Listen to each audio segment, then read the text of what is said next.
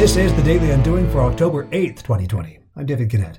A couple weeks ago, I spoke at the virtual version of the Made in Alberta Awards Conference put on by Avenue magazine.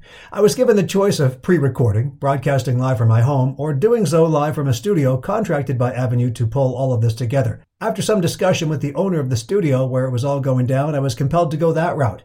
Steve and Zoe Nagy run Rocket House Productions in Calgary almost entirely out of their garage. I went to the studio assuming that they had built it where a garage used to be, but in reality, they had retrofitted their garage into a studio. They did this in response to COVID, to keep their business and their passion profitable. There is some valuable learning here. Problem solving produces options, and the retrofit is often just as good and almost always more affordable than the replacement option. Thanks, Rocket House. Today on the Daily Undoing.